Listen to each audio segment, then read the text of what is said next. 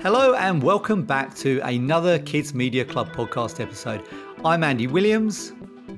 Hi, and I'm Jo Redfern. Welcome along. And we are here as ever with the wonderful Emily Horgan. Hello, and we've got a great guest today. It's Alix Wiseman from 9 Story. Alix, would you like to tell us a little bit about what you do at 9 Story? And, well, we'll go into all the details as to what we're going to have you chatting about on the show. Sure, yeah. I have been at 9 Story for about 7 years now, and I head up the distribution division and look after acquisitions. So we have a sales team with great expertise across the globe. I would be very involved with co-productions and am kind of responsible for financing our own IPs. I work extensively with our consumer products and franchise divisions and our development teams, and we make some lovely shows. Previous to 9 Story, I was at Aardman Animations for 10 years, where I set up the distribution division there and sold a lot of sheep-related programming. And before that, I was at Entertainment Rights, which is now turned into DreamWorks, which was kind of where I really got into specializing in kids content. But I started my career at Channel 4 Television in London, which is where I fell in love with animation as they had a commissioning editor for animation at the time called Claire Kitson, and she was commissioning a lot of shorts from Aardman and working with the likes of John Coates on The Snowman, and I fell in love with it and decided I wanted to be in the kids business. So that's me in a snapshot. Amazing. Well, thank you for joining us. And do you know what? It's the kids business is so very easy to fall in love with. That's certainly, I get up every morning and still thank my lucky stars that we work in this business. Frustrating though it is at times, makes you want to tear your hair out. But I love it. And it's really nice to hear that in you as well. So I'm going to jump in because, as you've just articulated, you've been in and around kids media for a good while now. So let's start broad brushstrokes. How have you seen the distribution and that platform strategy change in recent times? I don't know a time where it's been changing quite so fast. How have you found it? It has changed enormously. The first thing is that it's just thrown up so many new opportunities.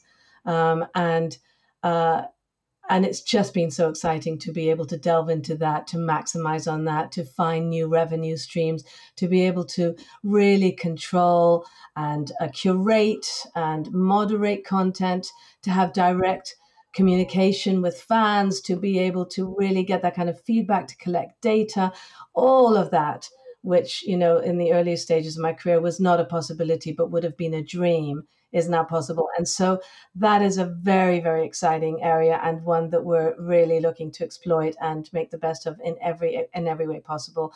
And we have a lot of really fantastic experts in-house who are really maximizing on all those opportunities. I love that you can look to make content and put it up on your own channel, moderate it yourself, make money from it yourself, and there's no middleman. That's amazing. So all of that is fantastic, but obviously with the advent of all these new platforms and just all the kind of the decrease in viewers in traditional linear platforms and linear channels, it just means that license fees have gone down, of course. The money pots are much reduced, and that has had a major impact on all producers, really, because the cost of producing shows has ostensibly gone up, as it would with inflation and rate cards to go up. So it's great that we've got, people are using games engines. There's a lot of interesting things to look at with AI, using it as a tool to help make processes more streamlined. But be that as it may, there is a disconnect in that you have a lot of control. There is this kind of dream scenario where there are homes for content, which previously there might not have been, but the cost of making that content is still punishingly high often, and the license fees that you will get from these different platforms is not quite enough yet to make it work. So we're in this middle stage right now, which is interesting. The kids business always goes up and down. It has done forever. And it's a very exciting time, but it's also super challenging in terms of getting shows. Yeah, I love that financed. pragmatism because like there's definite hope. Like I could hear your hope and your excitement about what the opportunities are, but obviously the money, the numbers need to work, and that's the key thing. And I think that was like one of the reasons we wanted to get you on, to kind of mine your expertise, was to kind of understand, the nuance on this now, because in ways it does feel harder, right? Even though there's such opportunities and the opportunity for a direct relationship with the fans, which I think is one of the most exciting things for creators today. It is still really hard to kind of get the numbers to crunch. Is it the hardest it's ever been, or is it always just hard? It's a tricky one. It was just incredible when the streamers, threw their hat in the ring. And Netflix in particular, of course, it was, most definitely a golden age for all of us, because they were taking risks. They were excited about content. And they were able to also really, really invest in shows. And so I think that, I'm so happy that happened. And I'm delighted that we have streamers as part of the picture. So I think that was an amazing moment. And now we're kind of, we're well past that honeymoon period. And I think everyone's trying to figure out, well, what's best for us as content creators? How do we build that business? How do we safeguard it and future-proof it? And I think the streamers and all, kids content providers are trying to figure out the same thing. Hang on, are we spending too much money here? Should we be asking for this level of exclusivity? Is that really the best thing for us in the long term? And so I think everyone's trying to feel their way right now. And I actually think it's a difficult time. I actually think it's quite a tricky time. Hopeful, but definitely difficult in terms of financing shows, supporting shows, getting viewers. Without delving into too much business confidential information, it's interesting what you're saying. We've kind of come through those halcyon days. But looking at revenue and distribution revenue and brand awareness, and we've seen this fragmentation of platforms, and as you've said, license fees have reduced. Has that, in your experience, opened up new revenue opportunities that you've identified and that you can speak to? And has there been a reframing of revenue, maybe looking at it more as a longer term thing? We've got this tension between revenue now, but brand awareness, and we all want to build a brand that's got longevity, right? Because that opens up longer term revenue generation opportunities. So how have you seen those revenue opportunities change alongside that fragmentation? Yeah. No, it's a good question. So, apart from what I just mentioned of when the streamers came on board and suddenly being able to greenlight shows in one go was just glorious, and it's always a glorious thing when it happens. Trickier if you're actually trying to support brands on those streaming services, because it's such a different model to linear, and the scheduling is so different and so on. Discoverability is an issue. But obviously YouTube and other digital platforms, AVOD platforms, advertising VOD platforms have been completely amazing for us. We have a really robust YouTube team. We have over 83 dedicated YouTube channels, which are curated, beautiful channels. And that side of our business has done nothing but grow. Of course, like all YouTube businesses, it had a little kind of dip when COPPA compliance came in. But it's just been the gift that keeps on giving, and a wonderful way of tracking and figuring out how we're doing with our shows, and whether we want to invest more, and whether we should amp that up and launch in other languages and all that stuff. And then, of course, with the advent of all these amazing AVOD platforms, Pluto, Tubi, Roku, all of those platforms, we're on absolutely every single one of them. And that has been, certainly in the last kind of year and a half, our biggest growth area in terms of new revenue streams. And that's now kind of segueing into fast channels. We're going to launch our own hub channel, and we are getting kind of deeper into the fast channel business and really trying to strategize about how we can maximize on that as well. So the advertising VOD revenue stream has been amazing and interesting, and definitely the biggest the biggest, most pleasant surprise of the last couple of years. Because it has been a bumpy few years, I suppose, as well. And so with all of those platforms to service, like the question of exclusivity comes up, and I know like rights can be carved, that an AVOD right is not a digital online right, and there's kind of like detail, the devil in the detail there. But like, what are you seeing in terms of the question of exclusivity from a distribution revenue point of view, but also this question of brand awareness and the longer tail of what can be extracted from the IP? Well, it's the kind of like $20 million question, Emily. Do you not have it's just like a simple, let's give us like a 5-word answer, Alex, please. We can walk away and we can bang the drum. It's a pet subject of mine. It really is. I'm actually quite obsessed with the business of exclusivity, and the merits of it, because I was talking about how, for instance, the streamers came in, they would take global rights, they would make major contributions to that budget. And understandably, they were requiring full exclusivity for that gift of rights for a pretty long license period, which makes complete sense because of the level of their investment, and because actually they would try to differentiate themselves from other platforms and so on. But one has to wonder if there is a show that goes on one of those platforms and it does not perform to expectation, then what happens there? You're just going to sit on it ad infinitum and not extract any further value from it because your business model simply doesn't allow it. It just seems a bit mad to me, especially it is a different conversation if you're talking about a brand that you're trying to build. And so by that, I mean a brand which promises to be successful, or you want it to be successful at consumer products level. So I won't even talk about a beautiful show telling an amazing story that all children should hear, and let's make it, and it doesn't have to have a single toy or book attached. But if you are trying to build a brand, and if you are trying to make something that is going to be franchisable, then what you want is partners.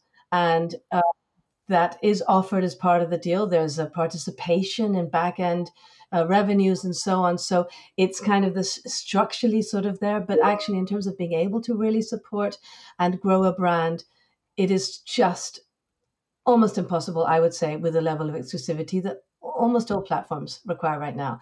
And I actually think that if you drill down into it, the bottom line is it does not work to grant full exclusivity with a complete holdback over catch-up rights. The big problem is catch-up rights, digital rights, free video on demand rights, FVOD rights as they're known, is the big issue, because the minute you've got a holdback on those rights, it means you are completely preventing the license of any other channel anywhere, because all the other channels are doing nothing but trying to compete with the streaming services and the digital channels and YouTube, and therefore they've had to launch their digital offerings, and in fact they're all slowly graduating over to digital and will continue to do so, and suddenly there's no scope at all to do any downstream licenses, to get any other revenues, and importantly to grow eyeballs. So that's not win-win for the original investors. And so, I mean, I can only imagine that I really think that is going to have to change by necessity. And that what will happen is that these bigger companies will say, okay, we've seen by looking at things like Cocomelon, which is a perfect example, that actually something that does well, or maybe was born in YouTube and does very well, can sit on a number of platforms, including ours, non-exclusively, and it's just happy days for absolutely everybody. So they have to enable that from the get-go, which means I think that there will be a lesser investment up front. And why wouldn't there be? And it means that we will have to find, ways of financing our shows through the original international coalition patchwork method, as I call it, where you have several key partners involved and you don't have that level of exclusivity. So that's what I will always try to push for. And for me, makes a lot of sense. Do you think there's a realization, even from the streamers, that exclusivity doesn't always help them as well? I do think that the penny is dropping a little bit with that. I mean, I don't want to second guess the entire sort of strategy of streamers. I wouldn't know. I wouldn't be privy to any of that. And the dark arts of the algorithm, I mean, I just don't even want to try to imagine that. But I do, from what I gather sometimes the protocols for the algorithms that apply to kids are the very same ones that apply to the four of us who will sit there and will watch Breaking Bad from start to finish. And Yep. kids don't watch that way, and I don't let my kids watch that way. And so I wonder about that. I think, all the great work that Evan Shapiro is doing is super interesting. He's talking about these walled gardens of exclusivity and saying it doesn't make sense. And I think that he is so brilliant at articulating that there maybe is some, I think that that's starting to stick a little bit. And I just think also, understandably, some of these great investors are going, well, hang on a second, we have to make some money from this. I mean, we've already seen the likes of Disney and lots of other companies and media creators going, okay, let's spread the love a little bit. Let's not just keep it to ourselves.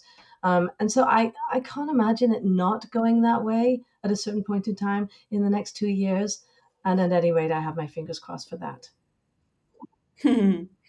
Yeah, this all boats rise notion is it certainly makes a lot of sense. I think we get it, but it will require a certain amount of corporate deprogramming elsewhere. Yeah, I mean, I think if you look at, I was going to say, if you look at the stuff that does well on Netflix, often it's a franchise or a program that has quite a lot of awareness outside of that walled garden. So relaxing that exclusivity, I think it's proven that kind of works even for Netflix, I think. Well, yes, and also if if it's as difficult as it is to have discoverability, then it's going to serve you to have that content live on other platforms. It is ultimately going to serve you, especially when, certainly on digital platforms, you can send people back that way. Cross promotion is not an issue in most cases. Yeah, it's a great point, and one that we could probably spend the whole hour on. Yeah, I think there's a few things here where it feels like on the exclusivity issue and on the discoverability issue that it feels like the same problem, that they're treating kids the same way that they treat every other audience and genre, and it just doesn't work that way. I mean, for example, on discoverability, like I think there's a few issues with kids, but I would also love to understand how documentary is doing. Do you know what I mean? Because documentary is like another genre on Netflix. It's very much come up under that investment, but yet it's quite niche. And like, I have a feeling, you get a sense there's probably a number of things that they're investing in that are just going to the wind because they're not getting surfaced. Even though I know that's a different audience, but it's it feels like those two things come from the same issue. I'd be curious about that too. It's a good point. Yeah, for sure. And just building out where that idea, is there any nuance by age as well? Because we, obviously preschoolers very different to teenagers. So, older kids, they've got their platform agnostic. They've seen the Mr. Beasts and the Taylor Swifts of this world. Even just this morning, I was reading about how Taylor Swift is going direct to the consumers with her Eras Tour movie, cutting out the middleman altogether. So do you see that there's still some nuance in the kids sector by age? Perhaps the younger skewed properties need a bespoke strategy versus something that is aimed at older kids. And do you mean in terms of sort of exclusivity, Joan? Yeah, some platform kind of strategy and how exclusivity applies to that. Yeah. I mean, I think that for sure, as you said, the older kids, they're platform agnostic. They just want to find the brands they want to find, and they will find them whatever it takes. And with younger kids, because they aren't fluent in technology, they don't necessarily have that access, nor should they. And they don't understand, how that they could find things on different platforms. I think that there is more value. It is understandable to me that especially public broadcasters would work really hard to protect that exclusivity. They have a public service remit. It's usually taxpayers' money, and they have to super serve the audience and especially provide localized content, and they need to keep them there. So for that reason, the investment usually made by these public broadcasters is commensurate with the exclusivity they're asking for. And they are creating a safe space, which is a place that parents can leave their kids and be happy about. And that is very important in the kids space. So I'm all for that. And I actually, it is with great understanding that I would grant exclusive rights to a public broadcaster for a preschool show, because it makes a lot of sense. What doesn't make sense to me so much is that 10, 15, 20 years ago, whatever, I was licensing rights to public broadcasters where what they were taking was the linear rights, and they were taking 3 transmissions or maybe 5. And then it kind of moved on to the linear rights, maybe free and pay TV linear rights, and 20 transmissions, and eventually unlimited transmissions. And then catch-up TV came, and it was like 30 days, 5 days catch-up, then 30 days catch-up. And then it became completely unrestricted, free VOD, untethered catch-up rights for the duration license fee, and nothing extra paid. And the issue with that is that it's such a stranglehold. Again, it means I can't launch my YouTube channel and support it that way. I can't actually carve out a second pay TV window. And if I've done one deal in one territory like that, and I've got a potential second window SVOD deal, which would be global, I can't do it because of one territory. And so I really, this kind of I call them for just in cases rights, because they started that way and now they are actually using them all. But that's very punishing, and I don't think that's necessarily correct, and I don't think it's fair, because what public broadcasters will say is, oh no, this is part of our remit, it's part of our service. It's simply another medium by which we offer up the same content. No, it's not. It's an entire different platform which competes very, very much in the same space as other digital platforms. And therefore, it is a completely different service, and there should be a license fee paid for that, in my view. I'm feeling your scorched earth. I can feel the scorched earth that you've walked on this one, Alex. Very eloquently argued too. I'm nodding. I have a question on that. Do you see any difference in who's getting it first or more quickly? And maybe it's more on an individual partner level, but do broadcasters get it better than streamers? Do you know what I mean? Do the new AVOD? I mean, I'm sure all these the newer AVOD platforms that have come out, like Kadoodle and Sensical, are like, we'll just thanks for the content, like we'll give you the ads. You know what I mean? They're not really in a position to be demanding exclusivity in that kind of situation. Like who's getting it, and who are collaborative in this way and understand the kind of all boats rise with the tide mentality. Yeah, I mean, there definitely is some movement in that, and I'm not going to name anyone, but definitely with some of the big players, there is some movement where they're going, listen, we get it. You have to launch YouTube channels. We'll say we'd like to make some secondary digital content to support and to complement the main event. We're going to make it. We're going to put it on our YouTube channels, and you can have it, and you can pepper it wherever you want. You can use it but we are going to do that. And it's the ones that say that sounds great. We're up for that, and we understand why. Tend to often come from they have been in the kids business for a very, very long time, and they understand scheduling, for instance. And they understand the critical mass of exposure in order to, unlock consumer products potential. So I definitely see some movement with that. I think that the way that the AVODs are approaching the whole market is incredibly refreshing and super smart. We've all seen a lot of the research. There was a great deal of great stuff at CMC as well, about actually how little it matters to people that they have to watch ads if they get the content that they want. And I thought that was really, really telling. I mean, these, Pluto and Tubi and Roku and those sorts of platforms, they were acquired for billions by the biggest media companies. And it's not for nothing, So I just think eventually it's all going to be sliding in that direction. We know that some of these streamers are now introducing AVOD offerings as well, because I think they need to. But the AVODs are really smart, because they realize we don't have to have exclusivity, and we can all sit comfortably alongside, and we're going to pay less money. We're going to get loads of content. We can keep feeding the machine. The people who love the brands are going to find the brands, and they may find it on us and they may find it elsewhere, but at least they know they can find it on us.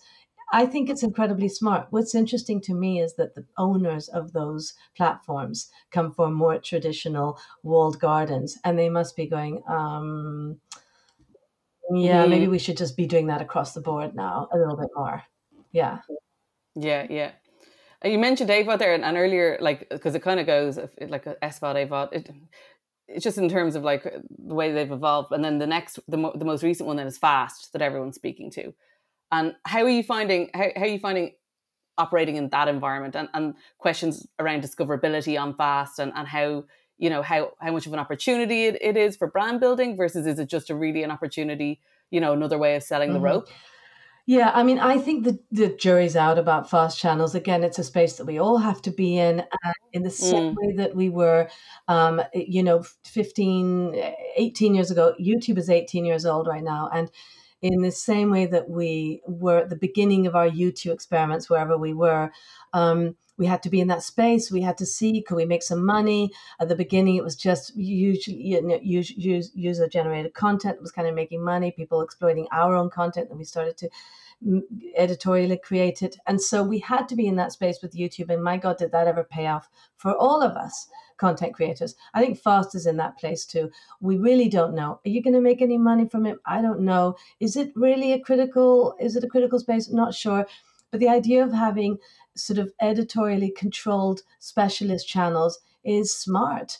And it's already certainly the big names and the big, that's just great. Like there's certain things that if I could tap into a 24/7 Fawlty Towers channel, I just might do that on a day that I'm sick in bed, and watch that for 7 hours with great joy in my heart. So I think that certainly for we would do it not as an exercise to try and make money off the bat at all. We don't expect to be making money, but we want to be in that space.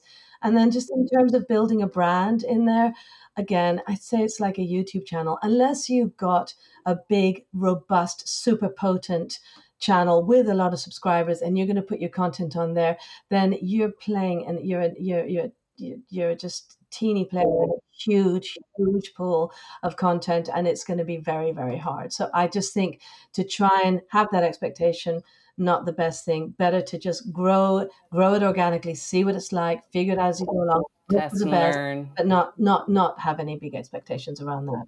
Yeah. Can I put one more follow up on that too, because this is something I've particularly heard in a European sense, because I think Fast in the US is a different beast. In the European sense, I've heard that Fast can represent a competitor to linear when it comes to dealing out the rights. And a linear channel will see a Fast channel in market as a competitor, and those are considered linear rights. And then you won't get your either your pay TV or your free to air channel that's an established linear channel because you've done a Fast channel deal. Is that something you'd agree with? Well, I tell you what, which is I wouldn't put anything on a Fast channel without knocking on every linear door first. Because the fact of the matter is that especially when it's about building brands, Emily, as you know, I need to have those big anchor linear deals still. I do need them. And I need the second window as well on the SVODs and stuff. And I need everything I can get. But I need those linear channels. There is still a huge amount of weight in that for me. So the Fast channel licensing premium content to a Fast channel, that's going to fall down to quite low priority wise until we really know where we are with that, and until it can actually compete with the linear channels. Yeah, and particularly in Europe, those linear channels are still very much just so important. Absolutely, absolutely, so true.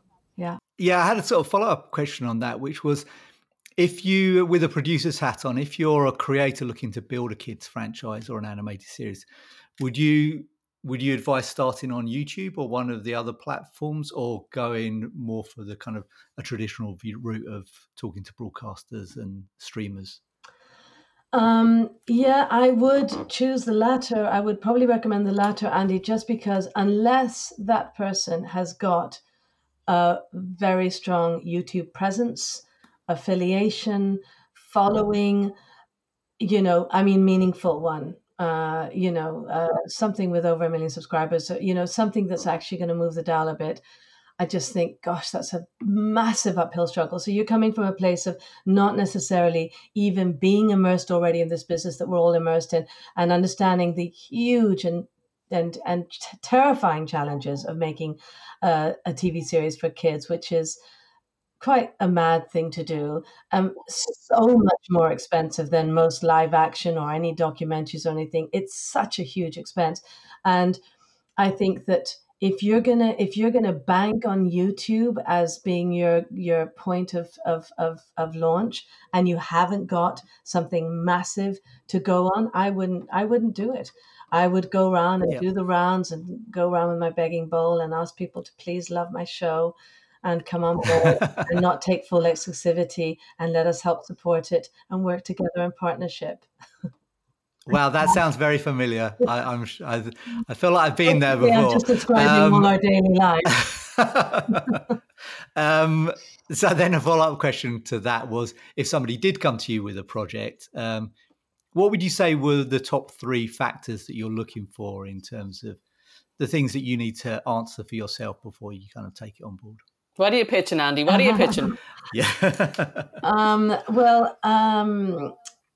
I mean, unicorns is a sort of silly word, but they are few and far between, and you kind of know when you see one, and it's the most thrilling thing.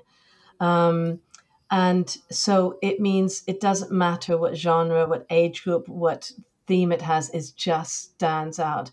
And I can tell you that one of the times that happened, I can tell you a couple of times that happened in my career. There have been other things that I have found, but I'm not going to name them because we are actually making them and working on them, and they're in production. But for instance, 2 that I loved, but got away, that I just absolutely I will never really get over. The first one was Hey Dougie, and the other one was Bluey. And wow. I just, when I saw Bluey, it was just a complete instant kind of falling in love thing. And so those things are rare. I can tell you, one of the things that I'm always looking for is comedy for bridge audiences. So that kind of 6 to 10 comedy, which can also work for family audiences. The closest thing I could compare that to would probably be Shaun the Sheep. Having worked on Shaun the Sheep for 10 years, there was a magic about that show. Obviously, it had no dialogue, so that was a really major part of it. Huge amount of kind of physical comedy and slapstick and a lot of amazing character animation in there. And because there was no dialogue, it did incredibly well around the world. Of course, Mr. Bean has done that too. Yeah. A show like that, I'm always looking for something like that, which is just funny, which is a tonic. So, which kids, they may not have any particular takeaways from it, but at the end of it, they kind of feel good and they have a nice tingly feeling in their tummy, But it's also so versatile. Yeah, wonderful. Sorry, a Shaun the Sheep fan. It's like, it's 6 to 9, but it's also like, I can speak to experience. Like my preschool little boy is a Shaun the Sheep fanatic, and it's as a parent, my early morning ears, thanks to the program makers for making that show very mellow. So it's something for it has that appeal. And like you'd argue Bluey is the same. It has appeal for everybody in the family. It has something for everyone. It's not just a preschool show or a 6 to 9 which show. is why, it's possible to make a feature film out of it, which is really unusual. So those are the sorts of things I'm looking for. I really love comedy. We make a lot of fantastic preschool and bridge shows at 9 Story, and we actually have some comedy series that we're working on right now, which is really exciting, and our animators love working on those kind of shows. So I think that because we have so much great preschool, I'm interested in looking at bridge shows, and we like, comedy for slightly older kids as well.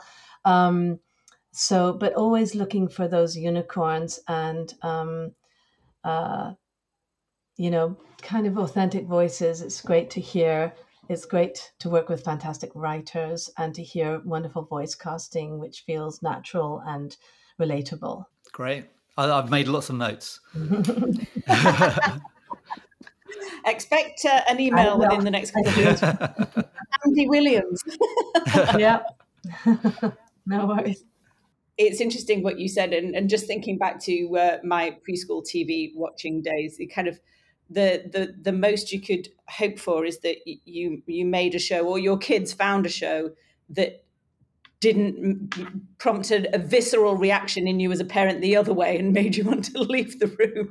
But I still think about that when I look at things like Bluey and Hey Dougie, and it's actually, like you say, it needs to appeal to its core target. But actually, if it's something that parents find themselves watching when the kids have left the room, you know you're onto something. Yes. Oh, yes, absolutely. Yeah, yeah. I mean, and, I think there's a lot of, some parents are, they're not really sort of, I think when you're in the kids business, you kind of care a lot more about what your kids watch inevitably, and you're much, much more critical about it. So, so I think that we have kind of like certain standards. Yeah.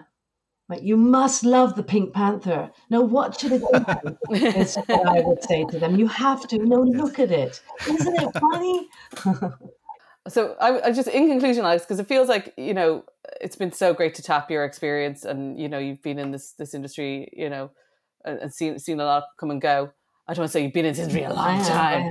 You're not going to thank me for that. But, it's like we've been through the heyday of streaming is past. I mean, I think definitely last summer for a lot of people, there was a lot of pain, and honestly, there remains pain in the industry, and layoffs and all that kind of stuff now. And we're kind of, the honeymoon period is over. We've had a couple of kids. We need to figure out how the family works. Like, what do you see for the future? Like, how do you see it continuing to settle? What are you excited about? What do you think the challenges are going to be? Mm-hmm. Like, future forecast for us, will you? Well, sure. No problem. I know what's going to happen. I think that there's going to be more consolidation in these mega media companies. And so I actually think that this period of change and disruption is going to go on for probably another couple of years, to be honest with you. I really think it's going to take a couple of years for things to settle down, particularly with the kind of major investors in the kids business. And I think a lot of new strategies are going to be developed. And I think they're going to be kind of future-proofing their businesses and their approach to kids content. My hope is that will include a sort of a relaxation of exclusivity, and also, I find it very hard to imagine a world where within a couple of years you aren't going to have the heads of these companies or the kind of stakeholders going, wait a minute, let's just start selling this stuff. Let's sell this stuff. Let's make some money. Let's see some sort of a return. Let's see if we can rebuild. And even if we can't, let's make money from some of the stuff that has been invested in, which cannot find its audience, possibly just because of discoverability. And I think that the AVOD channels are going to continue to just grow. And I think exponentially. I think where those big channels that have money to spend and are being really smart about their business model, within a couple of years from now, they're going to be some of the main players that we're talking to day in, day out. And I think the FAST channel is going to grow with that, because why wouldn't it? It's really going to be great for, all those of us who are actually interested in brands and are frustrated by having to pay for 5, 6, 7 different services when all we really want is to watch more Ted Lasso or that sort of thing, So that's going to continue super serving it. And I think, content that is available for free, supported by ads or not, is absolutely the future of content. And the difficulty and the challenge is going to be, in that case, how do we finance it? Because the only way to finance it, if you're in that free world, is by being on many, many platforms at the same time. And by having some stakeholders who do have a vested interest in a back-end participation that's meaningful enough to actually warrant an investment. So it's almost like they may not be investing just in the rights, but they are actually true partners. So I think that's kind of going to have to be the way it goes.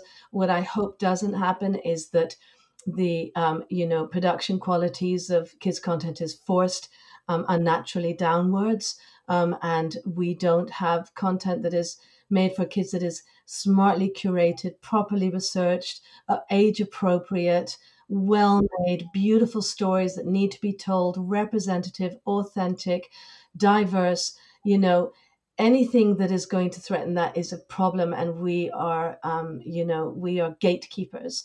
Those of us who've been in this business for so long, and cannot let that happen, because it is so important that children are offered content that is really well made and well thought through, and that must not be sacrificed. So it's just, we are all going to just have to be, just a lot more inventive about how we protect that. But it is so important, and I know we're all, we get to see fantastic content because it is properly made. So that's sacred in my view. Here. Yes, absolutely. What a curious agreement. Yes, what a great way to wrap up this episode of the podcast. Thank you. I think that last point stands and is a neat way to kind of summarize why we're all doing this thing, right? Why we get up every morning and we do what we do. So thank you so much for joining us. It's been absolutely fascinating. I've really enjoyed it. And Andy has got his notepad full of tips. Yes. Now for his next. It's great. Thank you. Thank you so much. Thanks for tuning in to this episode. We hope you enjoyed listening as much as we did chatting. Don't forget to look out for future episodes, and please subscribe and rate us if you haven't already. Until next time, take care.